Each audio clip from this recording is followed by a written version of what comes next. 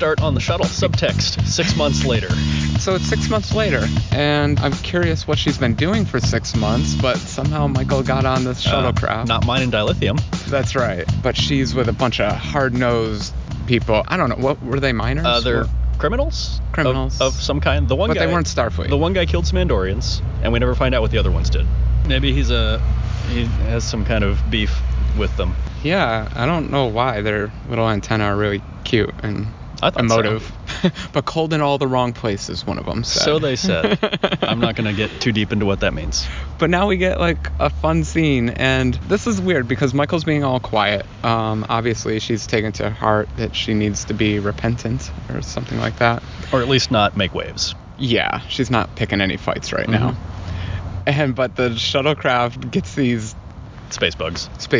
The shuttle got space bugs, and these space bugs are going to eat all the energy, which combines a lot of my favorite old Star Trek episodes of things that eat the energy of the spaceships. So that was great. They did like a mini episode. It's true. This episode was very Star Trek, I have to say. You know, they go on an away mission to a haunted ship. And I'm getting ahead of ourselves. There were a lot of classic episode references here. We'll try to name them all. I do feel like they tried hard to go Star Trek with this one. So it was like a mini, like, oh, the ship's in danger from things that are going to eat our energy. You know, I always heard that people do not like that episode of Next Generation where the space slug is eating the Enterprise's energy. No, the baby space slug. Yeah. I like that one. It's a great episode. They adopt a space baby. That's the one where Geordi has his holodeck girlfriend, and that's terrible. Oh, well, that was awkward. Yeah. But it has the thing where they're like, well, it's just feeding off the ship, and is it Picard says keep it off the furniture? Oh God, did he? That's hilarious. So. That's so Picard. I thought that was that episode. So we have space bugs. And the pilot is like, I'm going to go outside and take care of this. Which, if you've ever watched sci-fi before, you'll know that when the pilot sees some problem outside and goes to take care of it, they're probably not coming back. That feels more like a horror trope. Like, this is Star Trek. I was waiting for her to go out there and fix it and be like, well, I just did a good job. I mean, half of this episode was a horror trope. This was kind of my fear that Discovery would be a little bit too much horror. Yeah. But maybe this was just the horror episode. We'll see. I hope every episode's not dramatic lighting for the captain, as he said. Let's not forget the haunting of Deck 12. Classic Voyager episode where Neelix tells us a story about a space entity. Wow, this is similar. if this that ate energy or something, wasn't it? Or no, it was energy. Yeah, it's energy. Energy was involved. Yeah. See, if this had been an episode of Voyager, it would have been Doug Jones, Voyager. Tall alien guy. Tall alien guy. He's not very happy in this episode. He got promoted to commander. We see. Yep. He's the first officer now. We'll get to him because there's some good scenes coming up. But first, she picks a fight in the cantina. So we're on a new ship, so we get to learn a new bridge crew, and we get to learn the new 10 forward, which so far is a bloody brawly place. That's, that was a nice little thing with the security officer being like, oh, should I? She's like, nope, don't get involved. Let the inmates fight it out. We met the chief security officer of the Discovery, and she's a very familiar actress, and so far I like her a lot. She's quiet, stoic, but still has a sense of humor. Allowed that fight to go on. I like her too. She has kind of a weary beat cop thing to her. That's right. She does. Yeah. She just holds that over. Yeah. She's been in Detroit for too long. Exactly. She's seen it all at this point. But seen every crime that can be committed on a starship. I like the bar fight because it reminds you that Michael was a commander for 7 years on a big ship. She knows how to defend herself. She can handle 3 punks off of a shuttle. Well, and also they're kind of setting her up as a bit of an action hero. You think so? Michael's an action hero? I mean, based on this episode. She did the superhero landing. And also the first 2 episodes. We got to get to that superhero landing. That was pretty That was pretty cool, yeah. So, she picks a fight, and she gets to see the captain. She does, which may or may not be related. Maybe that was part of the test. Oh, yes, because the captain's been testing her. Well, he has plans. So we'll get this. Actually, she confronts him right away, doesn't she? She says, you diverted my shuttlecraft halfway through the voyage. She's smart. I'm supposed to be someplace else. I know how orders work. And, you just saved us. Like, she's smart. She knows what's going on. We start to get a little bit of, and this is all about character development for Michael. We're starting to get a little bit of Detective Michael. Oh, okay. Like, she's got some Sherlock. Is that a part of her character, do you think, or her Vulcan upbringing, where they're just questioning everything? Well, both, right? I mean, Vulcans are good at working through problems and working with evidence and stuff, so yeah, that makes sense. Mm-hmm. But yeah, she does. She's not like uppity, but she's not intimidated by him. No, in fact, she's a bit cross. She keeps saying, I don't want to make waves, but she's not being the most happy-go-lucky person either. She's like, excuse me, I have a prison to go to. She's kind of emo, a little bit goth at this point. Like, but maybe understandably. has accepted her sentence a little too much. Actually, we should talk about one thing that kind of bothered me. She's getting completely blamed for all the deaths starting the war. That's true. And she didn't start the war. I guess this might be a thing where we as viewers are privileged to see her perspective, but she did mutiny. That much is true. But she didn't start this war. She's not the reason 8,186 died. She did some questionable things, during the opening of the war, but didn't necessarily cause it. Yeah. I mean, the Klingons definitely fired first. Yeah. She wanted to fire first. What did she call it? An unprovoked, unsolicited, or something. A Vulcan hello? Yeah, it was a Vulcan hello. Good title so far. The title of this episode, by the way, in case you haven't noticed, is King's Context. Context is for kings. Context is for kings. Universal rules are for idiots, I guess. I don't know. I don't remember the line. Sorry. So this new captain of our new fancy ship, the Discovery, kind of fancies himself a king, I guess. Fancies himself a mover and a shaker. But yeah kind of that. And what did he say? An era of mystery? His eyes are damaged, I guess, from a Klingon battle. I like that it's kind of hard to get a read on him so far. He's not completely dour. I thought he was going to be super sad-faced, grumpy guy. He smiles. He likes fortune cookies, a weird affectation. So you don't forget who the captain is. There's a nice line in there, like, oh, my family used to make food, but that wasn't really a problem until, you started that war. Oh, yeah, so... Because the Klingons are burning our crops now. Oh, gosh, yeah. Tough time to be a Starfleet person, I guess. It's a little sad, again, that he's blaming her for the war. You would think he'd have a little better perspective there. Yeah. They did not fire first. Whatever. But we also kind of established that he's telling her what he thinks will get her to join his cause. So she says... But this is way later, of course. Yeah, well... that whole conversation later. Right now, she's sticking to the line of, look, I just want to keep my head down and not do anything. And he's like, look, you're on my ship and you're going to do what I tell you. I think she wants to continue on, but she wants time to figure things out. I mean, I guess that's a reasonable point. She's still a little traumatized. Yeah. But the captain says, whatever, I got the science project going on, and I hear you're mad smarts. So I hear you're good at math, and we need somebody to go down and, I don't know, refactor our source code. And he read the report. He knows that she's a stellar commander, aside from the whole mutiny thing. Okay, so she goes down and meets the engineers? Goes to her quarters. Oh, yes, this is the best scene here. She gets assigned to some quarters, where she goes and I guess emos out on a bed for a little bit, and then meets her roommate. It's tough, man. She went through a lot getting on that ship. She had to fight people, man. Got some bruises. She meets the coolest addition so far. The most likable character, I guess, so far. The most relatable? Yeah. The bubbly roommate, Tilly S. Sylvia. Who is a little different, really, from anyone else we've met in this universe so far. Star Trek at all, you mean? The show. I mean, Neelix, I guess, is the closest I could come up with. No, there were lots of those. On Discovery. Okay, yeah. She's the first person we've met who seems anywhere close to the description of bubbly. Everyone on the Discovery, we should know, the Discovery is not a happy ship. A, it's wartime. B, they're doing something very suspicious that they're not at all interested in telling Michael about, which means we don't get to know either. That's true. On the way up to the bridge, we see someone with a black badge. A black badge with quite a good-looking uniform. Yeah. Oh, these... The Black Ops guys. They get all the cool stuff. Section 31? Probably related. I'm assuming that's what they are. We'll see. Tilly's great because she's bubbly. She speaks her mind. She talks too much. She's a cadet. She's a cadet, She is our Wesley Crusher, if you will. She wasn't allowed to have a roommate because she has a lot of allergies.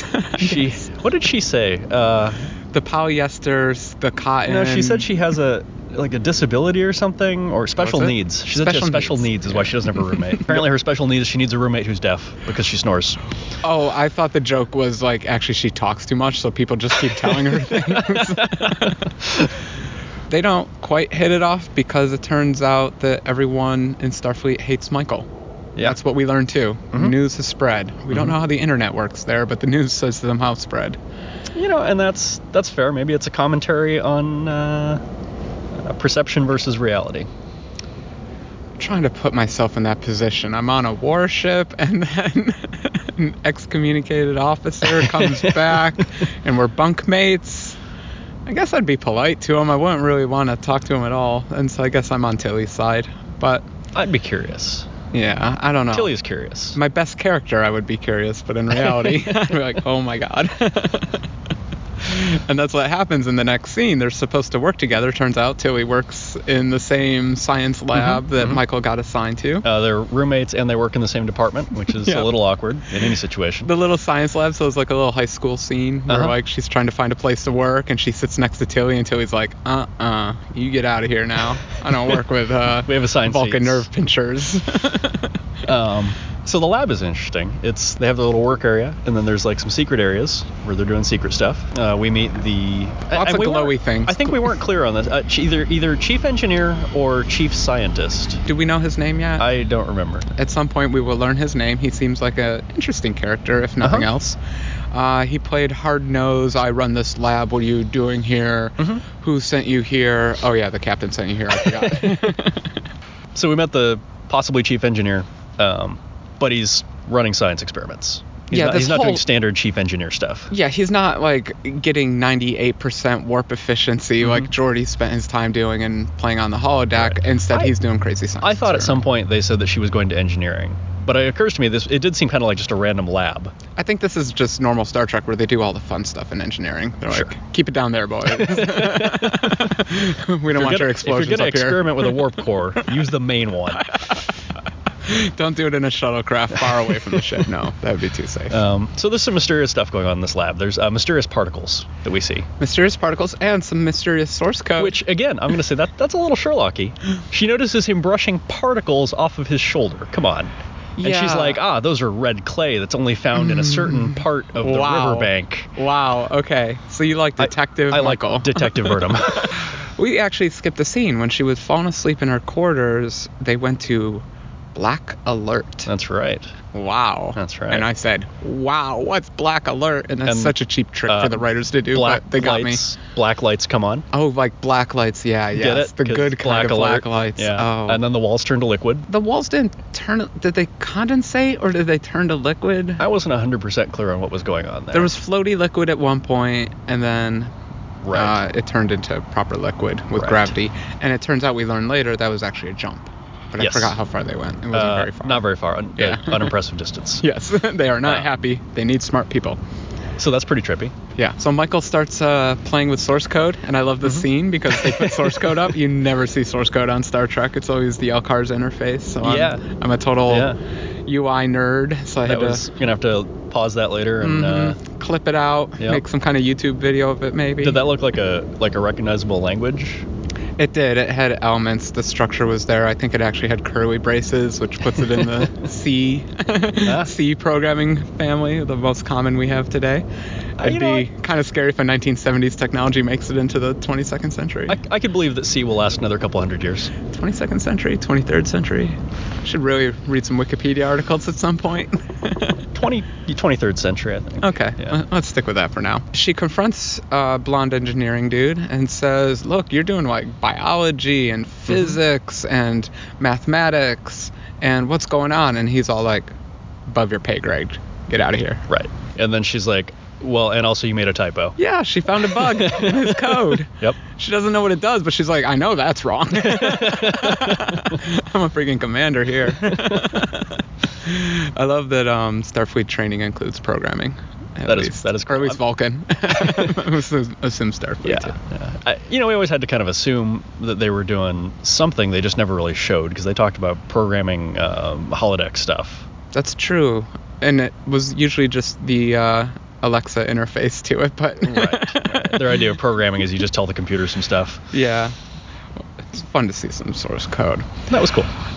But lo and behold, we actually learned that blonde engineering dude, which we really need a name for. Yeah. He has a friend on another ship, and they're co-workers, and they bicker, but one guy's concerned that the other's jumping too far ahead in his research, going too fast. Yep. Slow it down, buddy. Doing too far? It was like they're doing kilometers or something? Did they even talk about distance at that point? It was pretty vague, the conversation. I thought mass came up at one point. Okay. Yeah, at this point, we don't know what the science experiment is. We'll soon learn that it's all about this jumping. He's conducting an experiment. Yeah. Engineer guy is worried about it. He's worried, yeah. And then I think the next scene is like the ship, they get an alert that ship is... Above top secret alert. Above top secret alert, yeah. He didn't have to enter a code. We didn't hear Picard access code 12345. Well, they use breath prints. That's true. They have breath prints on this ship, which are not terribly secure, as it turns out. Yeah, I think it's actually the next... Or maybe we even skipped over that scene. They're not terribly secure because Michael wants to see what's actually in the lab here. She does. Yeah. And I don't remember if this happens before or after we hear about the other ship. Yeah. But basically she goes to her sleeping, snoring, drooling roommate and collects some of her drool. Which was totally gross. Who drools that much? But I'll give it to him. Tilly is a little funny. Also, Burnham showing some more skills here. Mission Impossible. More detective. Okay. Are you trying to make her like a Batman or just Sherlock? At this point, I'm actually starting to think it's a little more James Bondian. Oh, because she solves the mystery, but also he's also the action star. You said. Is that not a James Bond thing to steal someone's saliva and then use a little air burst to blow it into the breath print analyzer? Yeah, that sounds complicated enough to be James Bond, and that's exactly what she did. So she does that. She gets a little can of air from somewhere, I guess. And it looked like a med pack. Yeah. At first, I thought she was going to get a tricorder and analyze her breath to find out the little bugs in her breath or something. I was worried she was just going to put it in her mouth and breathe it into the thing, which would be pretty hardcore. Okay. But a little weird. Boy, I'm glad they didn't go there. Yeah. Okay. Well, and then she discovers a glittery, glowing forest, which is super weird. They're growing something in there. It looks kind of cool. It looks kind of almost like it's underwater. It's kind of waving. I was wrong at this point, but I really thought it was a holodeck, and I thought we were going to get to see the birth of the holodeck, and they were doing that experiment. I don't think you're going to beat the Klingons with that. Oh, yeah, that's right. Actually, Enterprise set the history for the holodeck, in fact. Oh, wow. Yeah. Okay, but now we can fast forward. Something bad has happened to the sister ship. To the Glenn. Yeah. Oh, the Glenn. Mm-hmm. Okay. It's a funny name. John Glenn. Oh, excellent. I assume. Okay, You got it. Smarter than me. And the captain decides we need to get over there and figure out what happened. And this kicks off some very classic Star Trek. Yeah. There's something happened to our sister ship, which we notice is a kind of a trope of Star Trek. Next Generation did it. Yes, many times actually. With the Yamato. The Yamato. Which one was the Yamato now? I thought it was the other Galaxy class that they got blown up at some point. Oh, there's a few of them. That's true. In the first season, there was one that was just falling apart, and they're like, oh, something's wrong with these Galaxy class ships. Right. But it turns out... Actually, I forget how it turned out, but it wasn't a design flaw, it turns out. Alien parasites or something. Yeah, something like that. And then Deep Space Nine, they did Empok Nor episodes. That was the classic one there, where you see the upside down or crooked version of the station. They just tilt it. They tilt it a little bit. They do Dutch angles. And in this one you can't tell if it's is that evil or is that good? It's hard to say. But this is cool because we get to see, as you said, they get to reuse the set, but from a viewer's perspective, we get to still explore the set. We're on a different ship, but we still get to know the ship. We haven't spent much time on Discovery. Yeah, to begin we're still with, learning this puppy. So they put together a team. Yeah. Which the away team. Right. Our first away team. And you're like, oh man, I wonder if they're gonna take Michael with them because she's probably not supposed to go being a prisoner and all. But she's our point of view character, and I really want to see what happens on the ship. Yeah, she kind of has to. Lieutenant Commander Saru, whose name I just remembered. Yes, Saru. Gives her a recommendation. Yeah. He says he's afraid of her, which for his species isn't really a terrible insult because they're kind of afraid of everything. Yeah, they had a good good scene. I don't know. I felt uncomfortable the entire scene earlier when they met up in the hallway at the Discovery. Yeah. And she apologized, basically, for... trying to take over the ship. Yeah, and he pulls the line, what was it? I believe you're dangerous, and I will protect my captain better than you did yours. Yeah, that was a slap to the face. Yeah, this guy is not pulling any punches. Ouch. He's very clear how he feels about the whole situation. Report to the medical bay for burn treatment. Oh, wow. But I'm I think they had a few too many conversations, and they were a little bit too long. Between Michael and alien guy? Yeah, I feel like they were trying really hard to repair that relationship, like, in this episode, and they spent a lot of time apologizing to each other. You think they're going to be best friends in the next episode, or are we going to keep this up for a while? I hope not. That would be a little too easy. You want some drama? It would feel unearned, you know? Like, I feel like they're setting it up where there really is some bad blood there, or at least, he wants to trust her again, but he is literally afraid of her. I'm thinking back to Voyager and Tom Paris and Chakotay. They were set up as kind of enemies. Chakotay hated Tom Paris, but that lasted all of like 3 episodes. Yeah. So I'm curious to see. Well, there's a relationship I never thought about. They didn't have a lot of scenes together. No, but they started them out as kind of enemies, and they were taunting each other. Yeah. But that just went away. And that's, in classic Star Trek, I feel like there's a lot of, you try to set up these relationships that will kind of develop as the series goes, and I feel like in Voyager, a lot of them just didn't happen the way they planned. Like the characters that kind of paired up and became friends or enemies or whatever, it didn't really go along with the original plan. Yeah, now that I think about it, you take Next Generation, everyone starts out pretty well integrated. They're still getting to know each other, but no drama between them. Yeah. There's the Riker-Troy thing, but they kept it professional mostly. Yeah. Whereas this one, it's just like drama everywhere. Every character has some drama associated with them. Yeah. Blonde engineering guy just lost his best friend on the other ship in a horrific way. We should talk about that. I guess we are up to the away mission. So, they take a little shuttle over to the ship, and they see these bodies on the ship that are just like distorted. It was very X-Files manner of death. Yes. Okay. Well, they were little balls of people, unfortunately. Yeah. Well, that was the thing, is that it was kind of dual horrors of the people. Like, some of them were clearly affected by the experiment, the science experiment. Like, they were all like turned inside out and stuff. Yeah. But then also there was the critter running around eating Klingons. Well, we saw Klingons too, though. Yeah. Not the only bodies. Yeah. And which was we were talking about, this is so many classic horror tropes in this one. You get the scare of like, oh, there's somebody in the shadows, and then they come out, and then something eats them. Yes, but this was kind of a hilarious scene, I think. It was. Because a Klingon steps out, a living Klingon. Actually, it was Tui that called him out. Yeah. She's all like, you in the shadows, come out. Yep. Tui's on this mission, even though she's just a cadet, but whatever. That is kind of a weird one. I feel like there were several She's like a Wesley Crusher. She just goes along on everything. She's smart. She's in the science lab. We send her on all the away missions. So this Klingon pops out, and we're all ready for this like showdown, and he shushes them. Yep. It's like, quiet. There's this crazy beast murdering everyone on the ship. Shut up. And 1 second later, he gets eaten by a murderous beast on the ship. Yep. Too bad, Mr. Klingon. We hardly knew you. And we don't know what happened on the ship. As usual, all logs are corrupted, because logs get corrupted very easily. They salvaged some stuff out of the science lab, including a completely unexplained a navigational hack.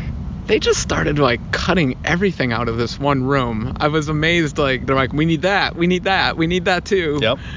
Meanwhile, the monster's pounding on the door. It was you said, they were keeping the thrill factor high in this horror thriller show. So watching. I feel like what this is implying, to speculate a little bit, is kind of a Doom storyline, right? They opened a portal to hell in that case, or whatever, the nether space.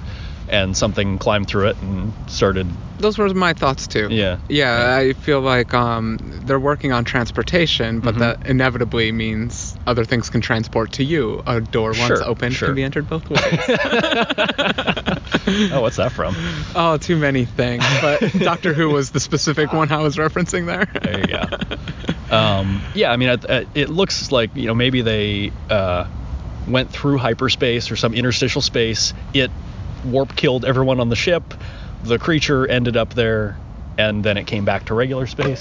So what you're saying is they're just ripping off the Voyager episode where the other ship in the Delta Quadrant found these aliens that they could use for transportation and had to torture them. Wow. And then the aliens came back and tortured the humans. No, I remember that. I hadn't even thought about that parallel.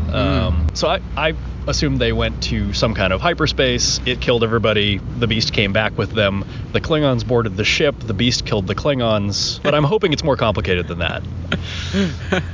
I'm laughing because it's all solved pretty quickly. They take as much as they can off the ship, get the heck off the ship, which is good. So they didn't do a whole episode of horror.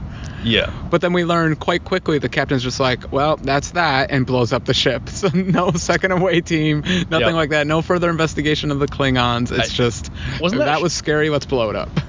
Wasn't that kind of a valuable ship? Yeah. I mean, these ships look nice. Yeah. I can't believe I just said that. A, I'm on record of hating the design of the Discovery. B, oh my god, it's growing on me, and I hate that. They're totally brainwashing me. So when I saw them blow up a Discovery, I was like, well, that's sad. And it means they totally misled us with the previews last week. Oh, was there a shot of it blowing up? There was a shot of the Discovery blowing up. Classic. Or not the Discovery, the Glenn. I think they do that in the preview of every episode where they blow up a ship that looks like the hero ship. That is cheap, CBS. Don't play these games. My heart can't take it. But yeah, let's talk about the design a little bit. We actually get to see the Discovery for the first time. Yeah. It makes the same entrance as the last ship, coming down out of the ether from above. Let's start with the good. It's got a saucer and 2 nacelles. So they didn't give us some weird, That's true. I didn't want some crazy configuration. It's standard Enterprise configuration. Where it diverges is, let's see, the disc is actually a disc with kind of a bubble-ish kind of thing in the middle. It's 2 separate pieces. How are they joined? Have you seen the junction points? It has spokes. Yeah, some spokes. Does it have the ball and then a ring and then another ring? Is that the design? Oh, are there 3 rings? Are there 2 gaps or 1? I don't remember. There might be 2 gaps now that you say it, but one's a smaller gap. I did notice in the initial flyby, we get to fly up through the gap. Oh, did we? It does. I didn't highlights even notice. that. Yep. Oh no. Yep. It highlights that, and then pulls back to give a nice 3/4 shot. Fantastic. Glamour shot of it. Okay, so I'm not 100% sold on the design yet either, but it is also kind of growing on me. The part I don't like most is the large triangle, the big delta in the back. Yes. It evokes actually a Klingon vessel. That's what Klingons look like. It does. It also reminds me of wings in general, which I always liked that Star Trek ships don't really look like they would work in gravity. We have infinite energy. We don't need wings. Right. Exactly. Yeah, so that delta at the same time starts to look good after a while. Hate to admit it. Yep. But we get to see the inside for the first time too. The corridors remind me of Next Generation. There are 2 angles. It's all metal now. We don't get the lush carpeting of the Enterprise D. Yes, or the many primary colors of the original Enterprise. No colors. They're just afraid of colors. Like, no homage, right? The doors could have been like dark red, but no, they're just dark silver blue, like with, everything else. with a lit up pattern on them. Is there? Yeah, it's kind of cool. Pay more attention to these sets. The sets are good. You know what I liked? Them. I like that the Shenzhou. I like that it looked cool. I liked how it looked. It looked modern. The Discovery manages to use the same design language and make it look just a little more modern than that. They mention it being a new ship. It looks like a new ship compared. No scuffs on the floor, as noted by That's true. Mr. Expanse. So it is very nice, but it also has a lot of hard lines, hard edges. It looks utility. It is, and parts that would be glowy bubbles in the next generation have like grid work through them. They're trying to really make it look like there's a lot of detail on this ship, and it obfuscates. It's almost like we're seeing an HD ship for the first time. The rest were just decent approximations of what this ship looks like. That's true. We're getting... I look forward to seeing the transporter room. Have we seen? Yeah, we've seen transporters. There's actually there was a good transporter joke in this one. I loved it. The captain did a site-to-site transport. I believe that's actually in the next scene that we should talk about. So Michael is very upset at this point.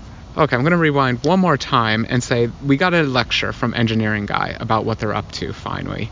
And it was the most nonsensical garbage I've ever heard on a sci-fi show, and it made me so angry. Deep down, physics and biology are the same thing. Okay, whatever. Isn't that what they say, is biology is just applied physics? Yes, biology is applied physics. Physics is not applied biology. That is not the direction things go. So I was a little annoyed by that technobabble, whatever they call it, but this was not good. Tell me more about pattern buffers and warp nacelles. I don't want to hear about biology and physics fundamentals. But point being, we have a mad scientist. We have a brand of technobabble, a brand of sci-fi technology that I think is going to kind of define Discovery. It's the plot. It is. We're going to have to deal with this biology physics conundrum for a while. And maybe they'll make it make sense. Maybe they won't. Yeah. So Michael comes back and she's like, I am done with this. The shuttle's ready to leave the Discovery. It's been all repaired. I'm out of here. And Mr. Stone-Faced Captain says, why don't you like to join my crew instead? Standard recruitment speech. What was his sell? His sell was, we're doing something really important here. What do you want to do with your life? Just be sad all the time, or do you want to help us win this war that you started? I thought that was his final line. I don't know. It was the one that sold it for me. Yeah, definitely. You owe us something. I feel like he was saving something. He was saving that. Yeah. He was saving that one for you did kind of start the war, so... Maybe you should take one for the team here and help me with my mad science experiments. And this is when, finally, he does the transporter gag. He says, I need a site-to-site transport from my office down into the super-secret engineering lab. Right. And I love that because we do not get enough site-to-site transporter usage in Star Trek. No, we don't. I'm sorry. If you have transporters, you're going to use them. And probably because that's an effect, and effects cost money. And nowadays it's cheap, though. That's the easiest effect on the planet. Oh, yeah. Actors, leave the scene now. Yep. Throw some stuff at it, and it's done. I think they actually used glitter in the old days, like the original Star Trek. In a bowl, and they'd swirl it. Oh, that's cool. Yeah. So they transport down to the science bay. Yeah. And he explains what it's really about, which is transportation. Yeah, again, he did the horror thing, though. He's like, please get in this glass chamber for a moment. Trust me, I'm the captain. Even though there's still dramatic lighting all around. I was scared for a minute, but she trusted him. I guess she's used to trusting Starfleet people. I was a little worried that maybe they were going to do some kind of like, oh, now you've got spores in you and you die if you leave the ship or something. Oh, that would have been bad. That's pretty tacky, but I mean, I thought it was just going to be like some LSD trip or something she was about to go on. Well, and that's an excellent question. She did go on a little LSD trip. She went on a trip. Let's say that. Did she actually... She didn't actually go places, though, right? I think she did. I think this is like your consciousness, because it's biology, can move along the physics nerves of the universe. That's interesting. Yeah. I think it actually was a transportation system at that point. Well, just like until this point, like we'd seen it used to move the entire ship as like a system, like a ship system. But the like get in the booth and see other planets thing, I don't know what's going on there. I took it as, look at the potential of this when you have a small mass and a lot of these particles. Yeah. Our trick now is scaling this up to a ship. Sure, that makes sense. That's at least how I'm reading it. I just felt like that little sequence, it wasn't totally clear if he was showing her like, you can use this to view other locations, or if she was actually taking a tour of all these places. I think she went. I think that was the implication, but that's entirely possible. It is open to interpretation. We'll see which one it actually pans out to be. Maybe it works like Chakotay's Vision Quest. So he offers her a fortune cookie. Like you do. What would your fortune be? She doesn't open it. but... That's true. I wonder if that'll be a plot point at some point, what her fortune was. The next episode will open, and it'll say, your lucky number is 6. Yes. But she takes the job. She does, because he said you started the war and should finish it. My God, we can't handle another ship, so I'm glad we're finally settling onto one ship. Yes. So it's the Discovery. It's got a creepy captain. Mm-hmm. It's got a cool security chief, commander. It has a first officer who has a bit of history with kind Michael. Of a jerk. He was a joke, and now he's a jerk. Ba-dum-pum. Yeah. And last... Commander Tall Pants. Blonde engineering dude who's upset about his friend. Mm-hmm. What other drama do we have? Michael. She's just full of drama. Blonde engineering dude. Something we went by very briefly is he gives an info dump at one point, which will Discovery ever get tired of exposition and info dumps? Probably not. Season 4. But they're on the shuttle going over to the away mission, and she's like, hey, so I figured out some stuff about it. What are we dealing with? And he finally goes, okay, fine, I'll tell you everything. Yes. And explains that he was a scientist, a civilian scientist, who was working on this spore porter. Yeah, sure. And spores. He likes spores. Right. And got basically conscripted into Starfleet with his partner to work on it as a military project. Yeah, and he made the joke that they split us up so that we could work twice as fast or something. It's like, how does that work? And I guess one of the reasons I keep getting confused about his position is because he is always in engineering, but at the same time he was conscripted. So why would he be chief engineer or anything like that? But also they had their I guess spore trip chamber, and then they had the spore garden, but there wasn't like a warp core in there. So I'm thinking this is not... We haven't actually gotten the warp core glamour shot yet, or have we? I don't think we've seen main engineering. They've been in a room with a red circular thing. I wonder if that's the warp core thing. Yeah. I don't know what that is. I'll have to go back to the video. Yeah. Oh, we get one more great scene with Tilly. And Tilly, she's not drama. She's just kind of nice. Uh-huh. She makes a nice little speech, though, and says... Many people don't know this, but I'm going to be captain someday. And I'm acting all weird just because I got a lot to learn, but watch out, you people. Yes, she is, she has big plans. Big plans. They better not kill her. Oh, no, they won't do it. But they're going to make her suffer. I think she's going to be O'Brien, and they're just going to put her through terrible, terrible things. Episode after episode, she's going to be the punching bag, but eventually she'll command the ship, and she'll do a good job. As long as she's not Harry Kim. She is just a cadet, though, so that means she's going away at some point. Well, hopefully she won't be a cadet for 7 seasons. Fair enough. Okay, so overall, good episode, bad episode, best episode ever. I thought it was a great follow-up to what we've been introduced to so far. Yeah, it was a big exposition.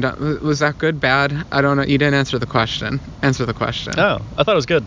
Good? Yeah. Okay. Yeah. I'll give it a good also. It wasn't great. I didn't think about all the exposition until you just mentioned it. Talking here. But overall, I thought it was mostly kind of a forgettable episode. It was almost like too many things happened, but it was just a lot of character introductions, technology introductions. Here's the ship. So it's good for all that. That's true. And it was entertaining. It was definitely entertaining. I'll probably rewatch it a couple times. You know, in 10 episodes, when we look back, it'll probably be like, oh, that's the episode where not everybody was that fleshed out. They did a lot of exposition. Not much happened. You know. But for a week-to-week thing... Yeah, it's working. We're here for the exposition. We're advancing the drama. We got some more drama. It's good. Exactly. Couple of notes about art direction that I liked. Okay. I really like everybody's shoes. Oh, I missed the shoes. I will have to pay attention. One of my things about Star Trek has always been that everybody wears those stupid, like... black boots. They're these, very simple black boot things. Restaurant staff style black boots. I hope people in the restaurants don't have to wear those. Fair enough. They don't look very practical. They don't look super comfortable. They don't look very futuristic. I mean, how futuristic is leather boots? Well, they don't show up that well on standard def. It's okay. And they don't show up that often, period. I mean, how often do you see people's shoes on Star Trek, right? So I actually heard you note this when we first got our shot of the commander. You're like, oh, he has interesting feet. That's true. Actually, yeah. The commander has backwards leg. Oh, he has backwards He has feet? like dog leg style. Oh, that's why they always show him from waist up. Yeah. Because they CGI'd it in one shot. They did prosthetics. They're the shoes that kind of mimic that in one shot that didn't look quite as good. So they'll probably settle on one or the other. A lot of time in the makeup chair for that guy. But their shoes are these really kind of futuristic looking, almost like modern sneaker, like high-tech sneaker kind of, but are boots. They? Yeah. What are they? Simple design? Are they complicated? Medium complicated. They're like medium. The uniform, medium complex. So it's like a sneaker boot, like a Converse. Not like Converse sneakers. Like think like Jordans. No. Sure. Yeah. Yeah. Okay. Like modern, super high-tech basketball shoes, running shoes, that kind of thing. Okay, I will have to pay more attention. Yeah, with cool little Starfleet emblem buckles. So that was neat, and then they did a little thing where we got to see someone use a phaser in beam mode. Oh, you got very excited in this scene. I got very excited about that because I like phaser beams. The pew-pew phasers are cool. They make for good action. They don't out Star Trek to me. And they really beefed this one up. This felt like a proton pack, like fighting some ghosts here. It was like, boom. The sound effect was good. Mm-hmm. I think she even used two hands maybe for that. Melting their way through a door. It was pretty cool. And she said, well, even with this giant gun, it's still not cutting fast enough. Yep. So I wonder if they have, we still need to see the pistol style weapons. I had some of those. I'm sorry, I meant to say rifle. Like phaser rifle. Yeah, there was a security guy standing by the back door of the shuttle. They showed a couple of shots of him. He was just standing there. I don't know. And he was holding a rifle. And I think they told him to stay with the ship. And he didn't die? He didn't die. Fantastic. I think the Klingon was the only one that... Did we lose any red shirts? We should have a red shirt counter for this show. Yeah, somebody in the back got eaten. Oh, no. Who was that? That was pretty fast. Well, we did lose a Klingon. We know that, but it's not a red shirt. At the time, I thought it was... we did lose a red shirt? At the time, I thought it was the security chief, because she was kind of... But then I guess she was the one that was burning through the door, right? So yeah, security chief, she was fine. Yeah. So, but no, somebody got eaten right before they got into the lab. I forgot one last thing also. The creepy closing scene between the security chief and the captain, where there's a little shop of horrors of all his grotesque creatures that he keeps. So it turns out he likes animals. I wonder if those are creatures that he brought back from the rift. That's kind of my assumption. Or the, what do they call it in Warhammer? Xenobiologist?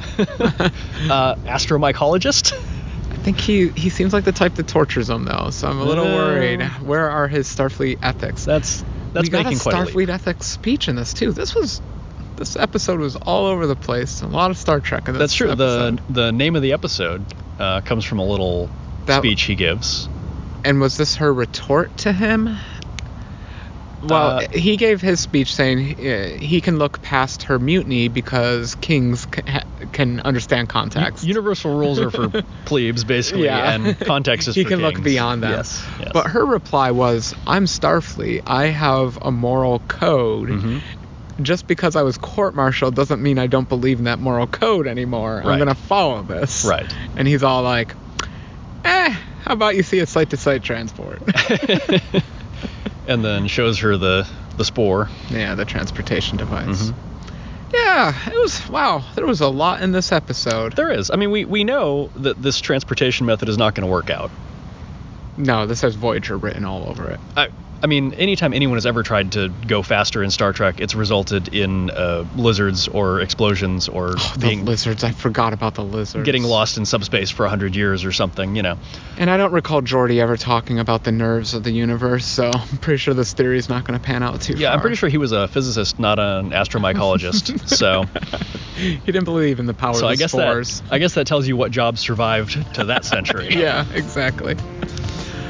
Okay, let's wrap this up. I enjoyed this episode. I'm glad you did too. I enjoyed it quite a bit. Good Star Trek. Great. Until next week, we'll see some more great Star Trek.